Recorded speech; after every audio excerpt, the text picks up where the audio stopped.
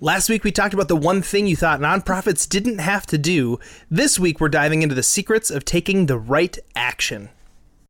After over a decade of nonprofit leadership impacting thousands, we hit a wall. We started asking ourselves, how can we go beyond personal success and leave a legacy that lasts far beyond our lifetimes? A job change and a couple pivots into for-profit leadership later, we're on the search to get that question answered. If you're a leader who cares deeply about supporting nonprofits from the inside or from the outside, this podcast is for you. We believe that the world needs what you are going to leave behind, and it's our passion to help you find that thing and build it. I'm Ted. And I'm Lisa. Welcome to the Legacy Builders Movement. Welcome back to the podcast. We are so thrilled because today we are tackling another topic of our Legacy Builders flywheel. Now, you've known, I'm sure if you've been listening, we have a certain flywheel that we know just helps nonprofits really succeed. Sometimes as leaders, it's easy to get focused on one or two things, but really getting the whole thing working is super, super, super important. So today we are specifically talking about the right action, as it is so critical, because there's a difference between taking action and taking the right action. Absolutely. And I know sometimes it's easy, at least I've seen it for myself. It's easy to sometimes wake up and say, you know what? I know what I'm trying to do. I know what I'm trying to accomplish. As long as I'm taking action, any action is good. And while there is some truth to that, there's also a point where if we are not taking the right action, maybe we're not identifying it, or maybe we know what we should be doing, but we're kind of putting it off because it's the discomfort of growing and the discomfort of actually putting ourselves out there. That's really going to hinder and stifle growth long term, especially if you've gone through the work of getting the right people involved. If you have the right people involved and they're seeing you not take the right action, it just creates this downward spiral. So let's have the right action conversation today. Yeah, I think a big pitfall that a lot of leaders find themselves in is that they know the right action that they need to take. I've seen this happen a lot at conferences. We'll go to a conference and they'll have breakout sessions, and then people start asking questions. How do I do this? How do I tackle this? I have this issue. And I think they're looking for someone to give them a different answer than what they know they need to do. Because as leaders, we are wired up to do the things that we enjoy and that we're good at. And we all have different things that we're uncomfortable with. It might be confrontation. It might be having coaching conversations. It might be asking things of people. It might be something as simple as organizing yourself, or maybe even loosening up a little bit and being a little less organized. But chances are the right action that you're going to need to take is going to be something that is a little uncomfortable. And so the first big thing about right action is recognizing that you probably know what it is. Yes. And you've just been putting it off. You've been avoiding it. And so it's really easy to take action in order to avoid taking the right action. Mm-hmm. Right. I mean, there are times in our leadership that we've been helping other organizations and we'll see them taking a lot of action and there's a lot of movement happening. But when you really start to dig in, it's kind of like the action that they're taking is like the waves on top of the water. It's like these they're trying to swim, they're kind of kicking. You can see some surface level waves. But when you really dig in, the water that's lower than like 6 inches down is just still. Like nothing's moving, nothing's happening. But from the outside, someone can look in and say, wow, they're really busy, or wow, they're really doing a lot, or wow, they have a lot going on. And I've even seen this in my own life as like a mom, where people look at my life and say, wow, you're super busy. You have a lot going on. And from the outside, they're seeing the parts where it looks like I'm moving, but they're not necessarily seeing what's really going on underneath the surface. And sometimes we get so busy trying to create what looks like movement that we don't actually create the movement that turns into something bigger. Like the large waves of the ocean don't get that way just because the top 6 inches are moving. Like there's something bigger going on underneath the surface. And so as leaders, we need to understand that if we are unwilling to take the right action, then we are also unwilling to get the results that we're looking for.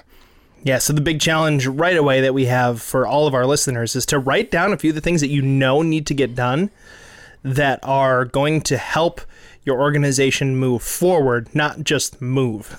Yeah. Our goal isn't to run on a treadmill or run in some kind of gerbil hamster wheel. We want to actually move this thing forward. So what are the things, maybe the top 3 things that you're like, if I did this one thing, yes, it's going to be uncomfortable. Yes, it might be challenging. I might have to grow as an individual, as a leader to do it. But if I do these things, I know stuff is going to start moving.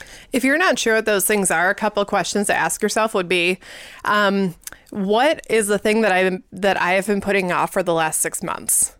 What's the thing I've been putting off for the last year? And you've been putting it off because it kind of mentions itself in your mind here and there, and you dismiss it. What are those things? Or if you're in the middle of some sort of an issue, maybe you have a volunteer issue, or your scheduling isn't working, or there's some sort of event coming up and you don't have the leaders in place that you need. Ask yourself, what could I have done 3 months ago that would make it so I wasn't having this issue today? And that oftentimes is the right action. A lot of times, unfortunately, it's things that we could have actually foreseen. There are some things that just hit us over the head as leaders and we're completely blindsided. But often the right action and the things that we should be doing are the things that we already know that we should have already done. And that stinks. And I don't like that answer, but that's what it is. I'm going to say this too. In organizations, we're dealing with a lot of different people and a lot of like employees or volunteers. And sometimes the right action is us helping coach those who are leading to take the right action. And so it's essential, obviously, first that we figure out how to tackle the right actions for ourselves, but then also looking around us and saying, okay, I have this person in this position. In what ways are they looking busy versus in what ways are they actually accomplishing something? And how can I help them to start taking the right action? So my question, Lisa, for you to kind of answer is, how can you pinpoint some of the right actions other people should be taking? Sometimes the best way to pinpoint those actions is just to talk to that leader and start asking a lot of questions. Talk to the leader, maybe talk to the people under the leader, not trying to discredit the leader. I want to be very careful about maintaining the trust within your organization, but just asking questions of what's going on. We're working with a client right now that we started asking questions of the organization and kind of dug down. And even as we're building that relationship and as we're helping them, we're still continuing to ask questions of every person that we come into contact with. Because as a leader, we need to recognize that even though we have maybe a slightly elevated view, not elevated being better, but elevated being more of a broad scope of what's happening within the organization, sometimes we can immediately know and be able to tell what's happening within one of our leaders and how they could be making changes. Sometimes, though, we don't know everything that's going on. Sometimes it's way more, well, all the time, it's way more intricate than we really think that it is. So first is identifying a leader where you kind of have that feeling of, you know what, I think that there's something going on here that isn't quite clicking.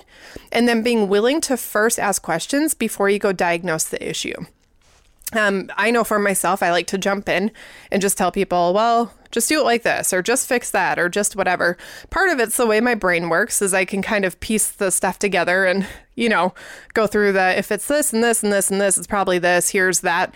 But just because my brain works that way, and just because my gut might be right a majority of the time, doesn't mean that I'm right to assume anything. And so stepping out of myself first and being willing to say, I'm going to go in first by asking questions, because if you ask the right questions, there's a chance that the leader underneath you is going to figure out the right action for themselves.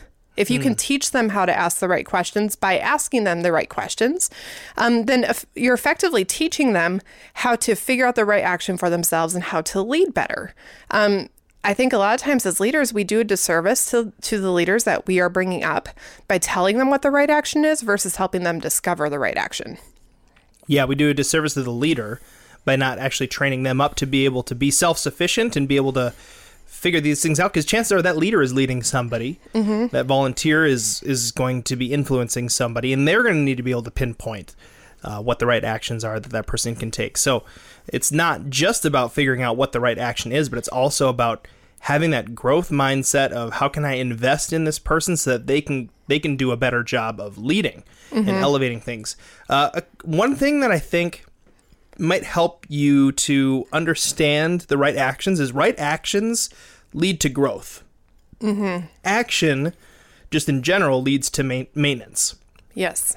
And it can be really, really easy to get distracted by action because it feels so urgent.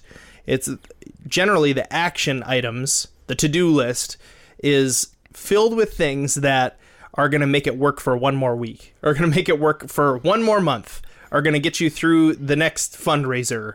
But growth right actions are going to pay off huge dividends in the long run. Yeah. And you can boil those things down into a few right actions that, even though they're uncomfortable, and they almost always are, even though they're uncomfortable, they're the ones that you need to take to be able to really move things forward. Now, we were talking with a couple friends of ours earlier, and we were talking about how when you bring up a leader and you work with them to figure out what the right actions are, and then you actually teach them what the right actions are, how that process takes longer than if you as a leader do it yourself. Can you elaborate on that a bit? Because I feel like we had that conversation. I was like, people need to hear about this. Well, the thing is, as leaders, we got to the position where we are generally because we have some talent or we have some disciplines that have given us the ability to accomplish things. And so many times, especially in volunteer organizations and nonprofits, it's going to be way faster to put together that flyer by myself than have to find a volunteer, train that volunteer, teach them how to do it, inspect what they're doing, and then make sure it's good. Now, when you're on a time crunch and you're not thinking ahead, you're always going to be having to default to doing it yourself, or having like one or two trusted people that you can hand it off to. But remember, we want to be thinking growth. We don't want to just be continuing to lean on the three people in the organization, including ourselves. We're one of the three, the three people in the organization, to accomplish this stuff, because we need to be thinking, how can we expand the amount of people that can fit into this organization? Because it's nothing on this flywheel exists in a vacuum. Everything grows when everything else grows. And so we want to be able to create opportunities to grow the right people. We want to create opportunities for people to be able to get more involved than just being on the sidelines. We want to create systems. We want to do all this stuff, right? So we have to be thinking long term and say, yes, this is going to take 3 times longer to empower somebody else to do this. And that's okay. And that's not just okay, that's preferred. Because I can get something done for now, but we haven't grown if I just do it. But when I empower somebody else to do it, now we're thinking growth. Now we're thinking long term, and that's the right action to take. Often, maybe you've heard it put this way, like a totem pole. Like the things on the top of the totem pole are like the, just maintenance actions. So the things that can just make a thing happen. But the things on the bottom of the totem pole, those are the things that are going to actually change where your organization is in a year, right? And so addressing and figuring out those things and moving the whole totem pole takes a lot more time. It takes a lot more effort. It takes a lot more strategy. The tyranny of the urgent is another thing that comes up. Yes, we talk about this a lot. Important versus urgent things. Urgent things feel more important in the moment, especially. Like, we got to address this right now. This is broken right now. But it's important to take a step back and say, okay, long run, is it more important that I do this right now, or is it more important that I do something different that's going to make this so this isn't even an issue in a month? Because we like to stick Band-Aids onto things rather than actually sewing up a gaping wound. And I think part of that is sticking Band-Aids on things allows us to act like what's going on is healthy and there's just a little issue. But to really acknowledge that it's not just a little scraped up, like it's actually broken. We got to get in there and fix it. That takes a different amount of commitment and a different amount of energy. Right. But it's the moment that we finally say, you know what, I'm willing to dive in and really figure this out and start making the necessary changes. That's when you start to see that awesome long-term growth. And part of that is prioritizing the long-term in a way where that pressure is greater than the urgent pressure.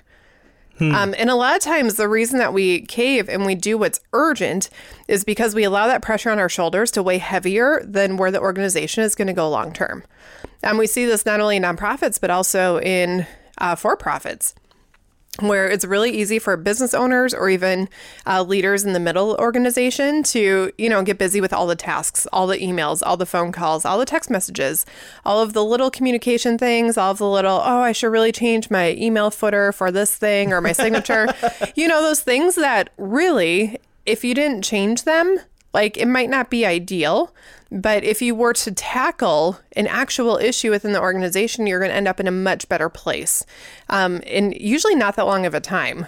Sometimes I'll say in 5 years we'll be there, or in 2 years we'll be there, or whatever. But what I've noticed is when I'm willing to dive in and fundamentally shift something so that the thing that isn't working is working by taking the right action, usually you can see a huge impact within 90 days. Right. And I think this is a really, really interesting thing to camp on here for a second, because I get this picture of an orange grove, just tons of orange trees, and this picture of an orange farmer just walking from tree to tree, circling this whole orange grove, trying to find oranges that they can reach.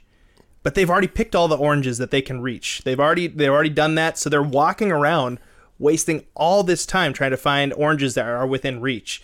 Where if they took the time to go and get a ladder to bring it out, they could have a ton of oranges if they just camped that ladder by one tree for just a little bit and then move the ladder to the next tree and fully pick all the oranges off of that tree. And so we have to be thinking through the fact that we can have huge payoff if we take the time to think through what's the actual strategic choice here, not just one that feels busy. Because that farmer who walks around the orange grove, he's tired at the end of the day. He used his legs all day. He walked miles and miles, but he might have one or two oranges. Where the guy who uses the ladder, yes, he had to take a trip back to the shed or whatever, grab the ladder, come back out. He's going to have baskets and baskets and baskets of actual effectiveness that he can show off and say, look at what I accomplished. Because it's not about how much we work. It's about how much we accomplish. In nonprofit work and business in general, it's not about how busy we are. It's about what do you have to show for your busyness.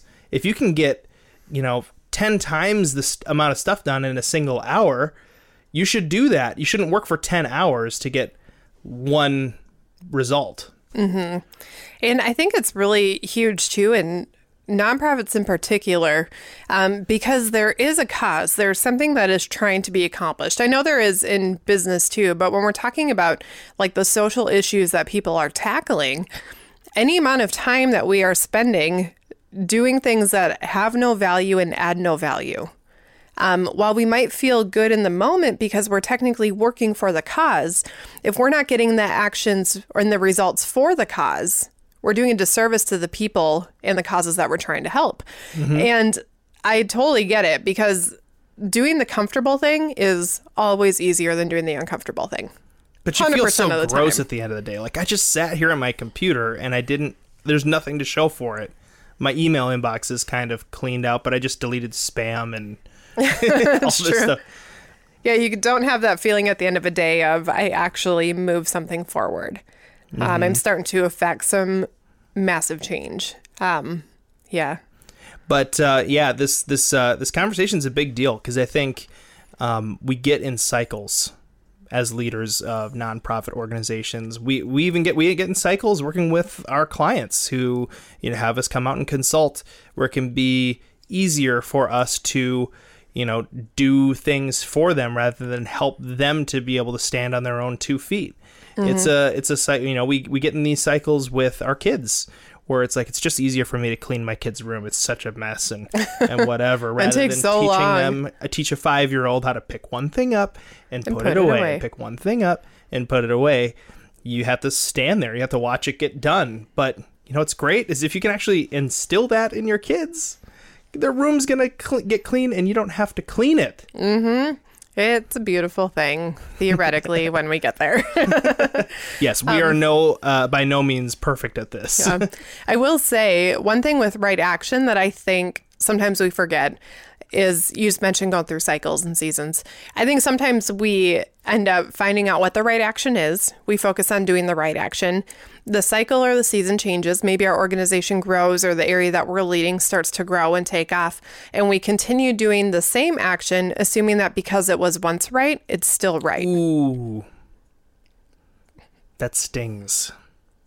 A little bit. A little bit. Just because it used to be the right action doesn't mean it's the right action anymore. Mm-hmm. And one of the right actions you can take is to constantly be collecting data to figure out if what you're doing is effective. Mm-hmm. I think sometimes we either cling to what the right action was simply because we haven't taken a moment to say, wait, is this still the right action? Is this still the same thing? I think sometimes we discard old right actions, assuming it wasn't the right action, before we've taken the moment to really figure out the measurable impact and the resources that we have and some of the people that the right action has brought in. And so sometimes we discard the right action, not realizing that that was the thing that's causing all of the growth that we have right now. So sometimes it's not just getting rid of the old right action. Sometimes it's changing it, maybe handing it to another leader on your team to make sure that they're still spearheading that. But sometimes it really is about acknowledging that the right action was the right action until this moment. And now there's a new right action that I need to take, and really identifying what that is. But it stings. Like, I'll say for myself, when I've gone through a season where I'm like, oh, I need to know what the right action is, and I figure it out. And then I just keep doing that and doing that and doing that and doing that. And then one day I'll realize it was the right action. It's not the right action anymore. I've just wasted the last month.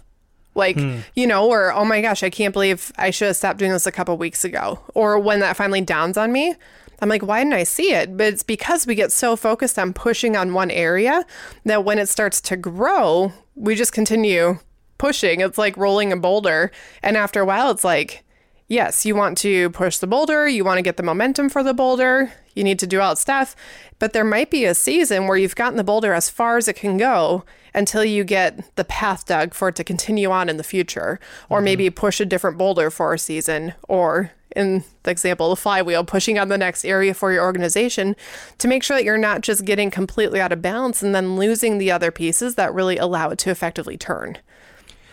We were having a conversation with a friend of ours, and we were talking about right actions, and they brought up the fact that they're just really enjoying what they're doing right now. And we have another client that is talking about the fact that there are parts of what they're doing as the leader of the organization that they do not enjoy. And I think this is essential. I mean, we talked, I mentioned it a while ago, we've been talking about through this whole episode, is that the flywheel, no single point on this flywheel exists in a vacuum, and that is so true when it comes to right actions, and especially when it comes to talking about your why and what you were built to be able to accomplish. And just because you can do something doesn't mean that you're the one who should do it. So sometimes the right action is to say, I'm not passionate about this. My right action is to find somebody who is, because people will follow passionate people. Mm-hmm. And if you're doing something that you're not passionate about, guess what? No one's going to follow you there. They can sense it. They can smell it. It smells stinky. Bad. It smells stinky. They show up and they're like, this leader does not like this. I don't want to do this. It doesn't anymore. matter how much you fake it. Yeah. They can smell it. They can just tell. People can tell. They're very smart sometimes, and it stinks. Maybe they're not smart in the brain all the time, but their intuitions will tell them a lot. And so if you're feeling like there's a part of this that I'm not passionate about, it's not a sign that it should just stop happening. It's a sign that you need to find somebody who can bring passion to it, because there is somebody out there who's passionate about it. I guarantee you there's someone who loves doing the thing in your organization that you hate doing and would love the opportunity to do it. You just got to find that person. Yes, you really do have to find that person. And I love what you said. When you're not passionate about it, that doesn't mean necessarily stop doing that thing. Right. It means identify who is the person who could do that thing and do it well. And often the very fact that they're passionate about that thing means that they'll excel your ability to do it, which is super exciting to see when you begin to see that, because I look at leaders who I've brought up at different times or different clients we've worked with. And when they begin to thrive at something that I was not passionate about at all, and you can see their face light up and their excitement and that they really care about it. It's amazing to see, because not only have we removed something off of our plate as leaders that was really affecting our attitude, our mood, our energy, everything, but we've also brought someone onto the team who now has a better mood and a better attitude and more energy because we were willing to let go of the control over what the right action is. I would say somebody's passion in something trumps their skill level and technical ability at something, because people will follow them if they're passionate. Obviously, they need to have a certain level of competence. Mm-hmm. So you don't want to just throw somebody who's really bad at something. But if they can't do something to the level of skill or quality that you can do it, but they have more passion than you do, guess what? They're better than you at it. Yeah, 100%. Also, we've said it and we've seen it time and time again. You can teach someone the skill. You can teach someone how to be competent in something. You can't teach passion. Right. It's really, really hard. Sometimes someone will be around you long enough and they'll catch it. But if you have someone who naturally has that passion for your organization, for your cause, for the work that you're trying to do, for whatever the task is, if you have someone who is passionate about that, they will gather the skills that they need and grow over time simply because their passion will drive them to do so. Yeah, their passion will drive them to grow. They're not going to be content to just stay where they are. Yeah. They're going to want to improve. And if you can't tell if someone is like truly passionate or maybe just short-term excited, if they come to you and say, oh my gosh, I really want to do, maybe it's someone who wants to sing, right? Because Ted used to lead music. And so someone would come to him and say, oh, I really want to sing. And then he'd like hear them a little bit, maybe give them something to work on. It was really easy to tell which ones just had short-term excitement, because if they had something to work on and they didn't work on it, they just wouldn't come back and we never hear from them again. They wouldn't come back and ask. Yeah. But if it was someone who was passionate, it didn't matter how many things Ted told them to work on. They would be back in 6 months and they would sound better. Yep. Like that was just how it was. And we've seen that not just in like the arts, music, like that kind of area, but in any realm. If you have someone who's like, you know what, I know that you're the office administrator here. I just really care about making sure things go out on time. I love spreadsheets. I like the idea of organization. You might be able to show them something and they might not know what it is. But if you say, hey, here's the system that we use. Can you go mess around with it for a bit, get yourself familiar and come back? If they're truly passionate about that, they will be back and they'll understand the system, or at least enough of the system that you'll be able to then effectively train them. Yeah, it's a way to give them just a little bit of a small tasks. Then you can learn how to learn if they're trustworthy with more. Mm-hmm. And then you can start to give them the right actions to do. I want to just kind of come back around to something that you were talking about kind of basically at the beginning of this episode, talking about the right actions when it comes to the people that we are over, and digging in and asking the right questions to figure out what the right actions need to be. Because we as leaders need to not operate on assumptions. We have to operate on data.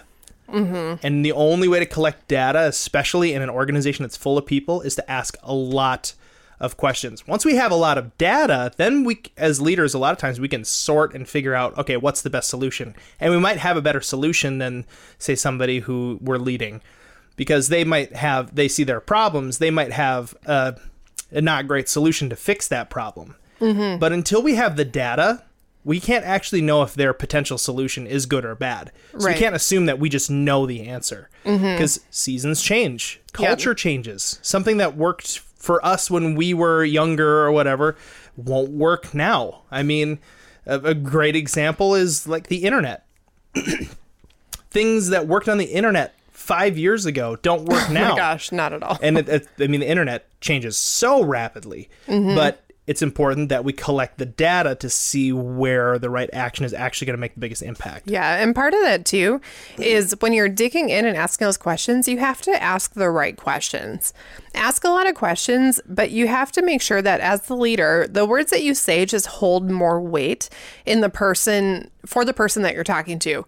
And so if you come in and say, is your stuff working? they're going to say yes. They want to impress you. If you come in and say, did you get your tasks done? They're going to say yes. Like, are you prioritizing the right things? They're going to say yes. They're going to say yes. So the questions that need to be asked are ones that are incredibly open-ended and are ones where the person that you're talking to can't tell what the right answer is. Like, Yes. How do you feel like your work is going? What do you like most about your job right now? What do you like most about your job? What do you not like about your job? Which leaders under you are you noticing? Which leaders right now are really thriving? Which That people in the question- organization are driving you crazy? Yeah. But I mean, just think about this. If I ask someone what leader in your organization is thriving, I right then, depending on their answer, know how many leaders they have, know how in touch with their leaders that they are, know whether or not they're prioritizing what their leaders are good at to know if they're thriving, and know whether or not their communication is effectively working. And as a bonus, you might have just pinpointed some other future leaders. Yeah. And you're identifying future leaders for down the road. Which ones are thriving? That's a great, like, oh, I should pay attention to that name and see if it comes up again in the future. But the questions that you ask when they're open-ended and the person that you're asking them of doesn't know what the right answer should be because there isn't a right answer. And not one where they're going to get in trouble either way, because sometimes they're like, I'm trying to guess this person. Do you want, if you go in and ask a question that doesn't sound like you're open to whatever the answer might be, that can put your leader in a very difficult position to the point where they just don't want to tell you anything. I don't know a ton about court hearings, but I do know two common objections that I've heard like on TV, like when a lawyer is asking a witness a thing or whatever. And there are two things: badgering the witness and leading the question. Mm-hmm. So you can't, when you're talking to people that you are leading, you don't want to badger the witness. Mm-hmm. You don't want to beat them over the head and make them just feel terrible because they're not going to give you accurate information. Yep. And you don't want to lead the question because you're putting words in their mouth before they even have a chance to answer. Right. So if you say like, hey, we have a big event coming up, like you have all your volunteer spots filled, right? Like they're going to say like, oh, the answer to this is yes. And even if the answer is no, as soon as my leader leaves, I'm going to get on the phone and call all the people who I need right now. And now they're in maintenance mode, and it's not growth mode. Right. They're in maintenance mode. They're in panic mode. Yes. And they're not going to get the right people. Yeah, or enough of the right people, because the people that they call are going to suddenly hear that they're desperate, and no one wants desperate. Right. So it really is, when you're trying to help another leader identify what the right action is, asking those questions and asking them in a non-judgmental way, and being very careful about how you ask. I have a degree in anthropology, so I'm constantly thinking about this because I had to take a whole course simply about how to conduct surveys and how to ask questions. Because as an anthropologist, you're supposed to be third-party neutral, which is very interesting if you're looking at a totally different culture and trying to identify what's happening. But the same thing happens within our organization, is even though I might be talking to a leader that I am bringing up, and so therefore I'm responsible for how that leader is doing and how their organization is going, if I go into that assuming that I'm already 100% familiar, I'm not going to go in third-party neutral, asking questions so that I can really identify what's working, what's not working, what could be adjusted.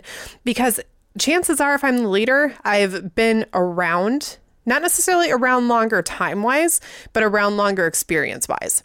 Yep. And if I just assume that I already know what's going on, they're probably going to defer to me, which is great in terms of honor, but not great if I can't get the data that I need. I was going to say, you're not giving yourself data to work with, and the world is changing so fast. We have to be able to collect good, accurate data in order to be able to make good decisions.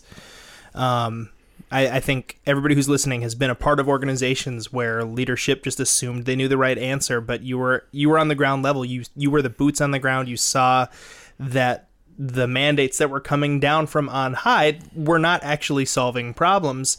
If you ever worked in fast food, you know exactly what I'm talking about. Like, it's just, it's so important to understand. And that's why 360-degree reviews are so helpful. This is why exit interviews are so helpful. This is why just having performance reviews are extremely helpful, as long as you're running them in a way that's not just getting the answers that you want to hear.